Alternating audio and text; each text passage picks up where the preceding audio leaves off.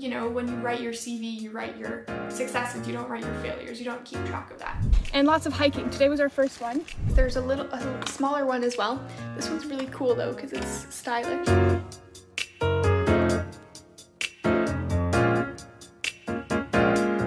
I'm coming to you today from Quebec City. This is a new office, new space, have just gotten organized. This week has been crazy. Lots of driving for sure. It's about an 8-hour drive from Toronto.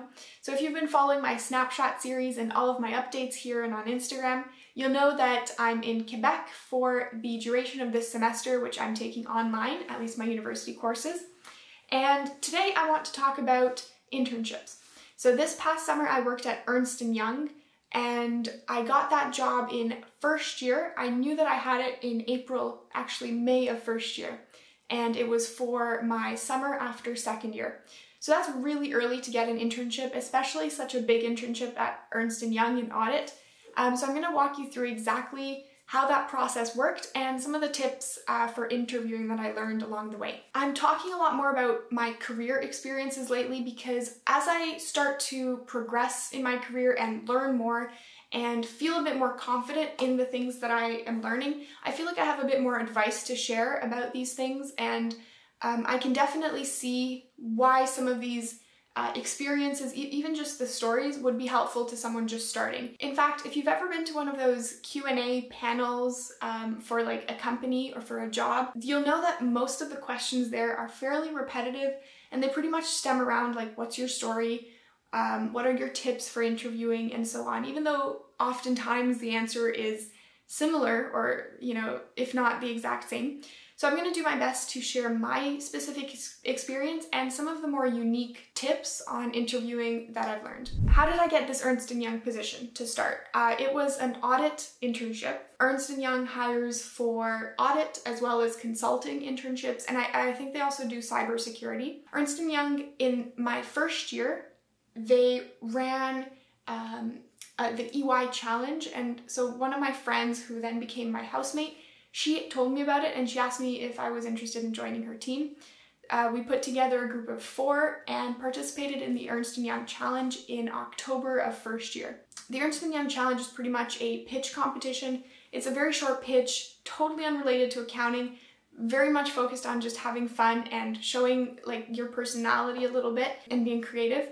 We did this, I remember preparing for this multiple times in our residence, like common areas, and that was a good time. And we ended up doing really well. We placed first in our school's teams. This was only open to first and second years, by the way. And we went on to the national competition, which was then held in February. There was one team from every university in Canada that went, and we were put in a hotel overnight and got to do like a ton of really fun events. I think those are kept under wraps actually, so I can't even say what they are.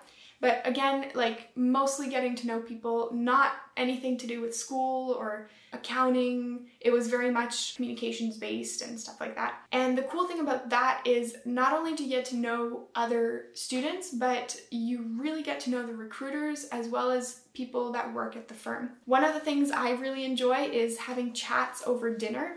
And there was plenty of opportunity to do that because they took us to this really nice dinner venue and we got to like fully just get to know the people sitting at our table. We had a lot of those stand up and like hold a drink type of networking events that you see all the time.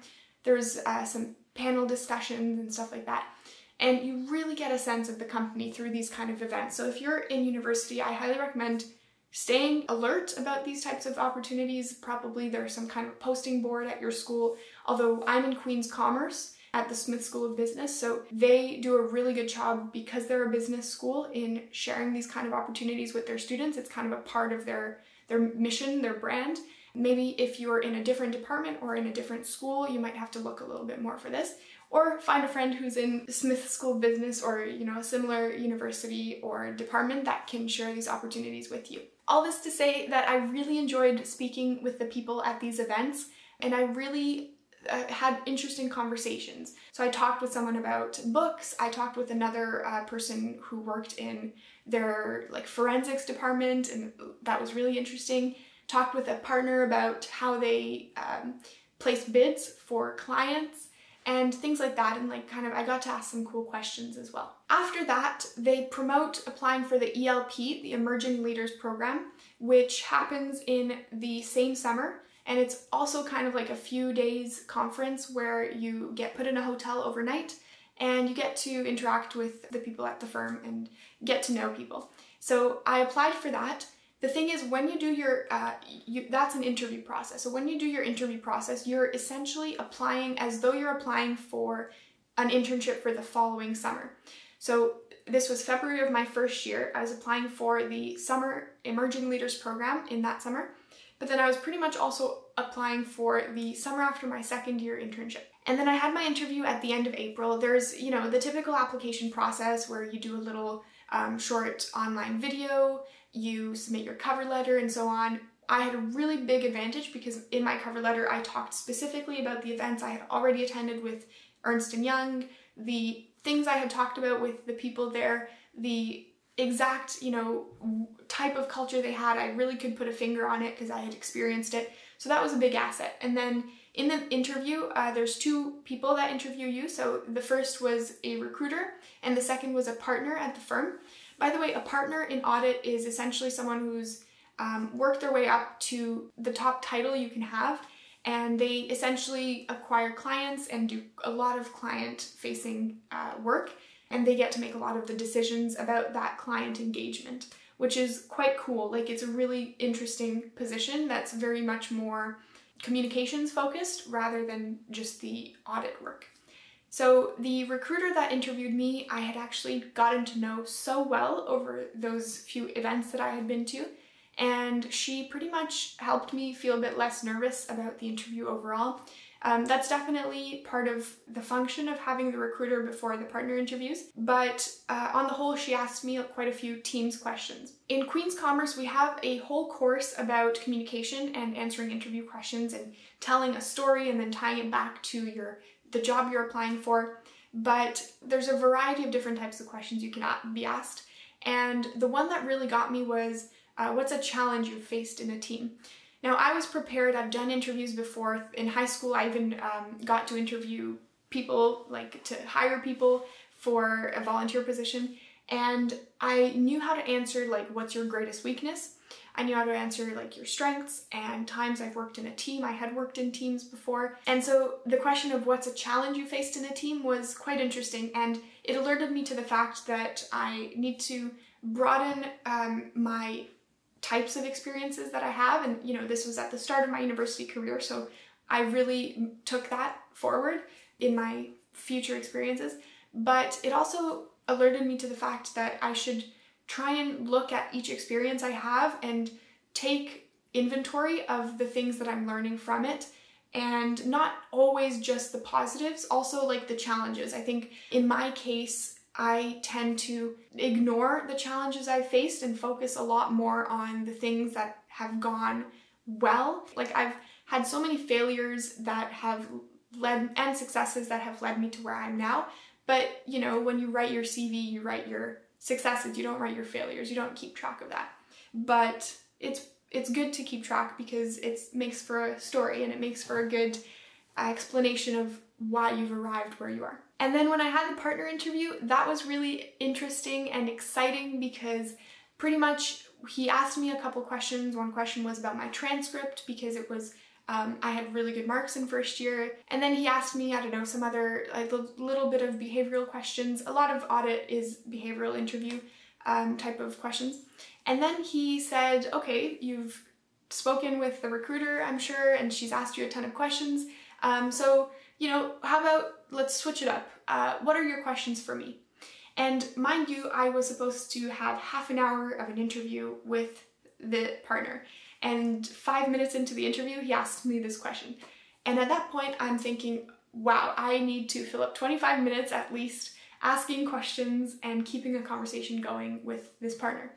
The really cool thing is this past summer, I got to know this partner a lot better, and he's a really cool guy, and I'm like, this was a really cool interview experience that actually, I think some might feel nervous or might think that it's like a hard interview experience, but it really intrigued me because it's very obvious. It puts a focus on keeping a conversation going, And from future chats with him, I know that that's a really important part of the type of work he does as a partner and the type of work that is just generally like the type of skill set that's really important to develop in the professional world.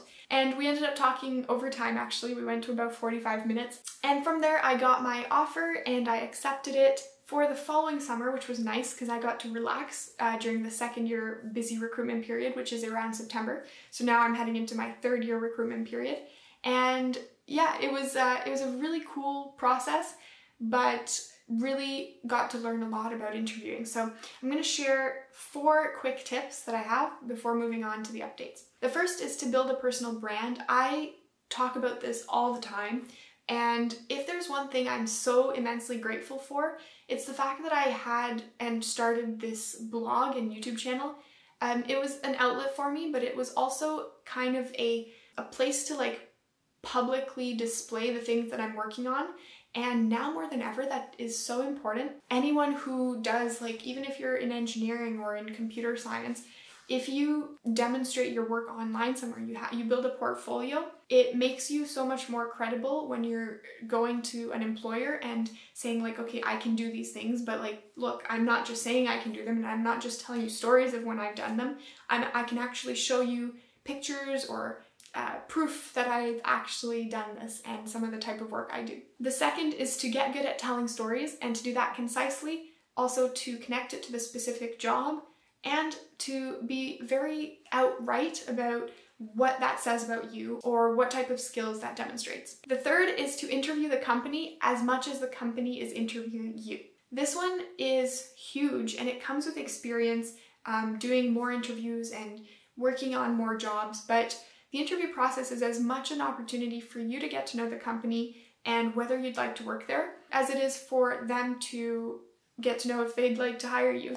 So I think the Ernst & Young process was really great that way, because I got to pretty much do that through all of those events, even though as a first year, I was trying to impress in my interview. I wasn't really trying to figure anything out.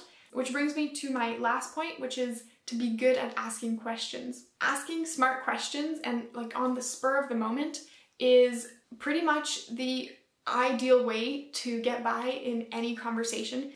Take a look at my snapshot on the sales tip for a little bit more on this topic. But how do you practice this? I think probably the best would be reading books and reading them actively, so like asking yourself questions while you're reading, and then also practicing listening actively, and really kind of being curious about anything that you talk about with anyone. For this next update portion, I'm going to show you some of the things that I've been seeing and some footage from where I've been lately. So in terms of what I'm doing, lots of organizing, unpacking, lots of driving, because it's an 8-hour drive between Toronto and Quebec City, where we're at now, and lots of hiking. Today was our first one. It's really nice. I've gotten really sweaty, so I'm learning a bit more about the gear to wear and everything, but yeah, that's what I've been doing. In terms of what I've been loving lately, our Airbnb has these French presses. There's a smaller one as well. This one's really cool though, because it's stylish, and I've been loving making French press coffee. I made the first one this afternoon and it was delicious. The next prompt is, what have I been learning? And so I've selected my courses for this upcoming year. Pretty much all of them are marketing focused. I'm taking one that's a mandatory course on operations management, one that is sales management, one that's marketing strategy, and one that's my elective, which is financial technology. This is a pretty big pivot considering I did an audit internship this summer, but I really think this might be what I'm passionate about, and I've been pretty much diving deep into learning more about it and doing some webinars and reading about it and things like that. So that's been exciting. What do I wonder? Well, that's something that a lot of people who share their life online wonder, and it's pretty much how much to share.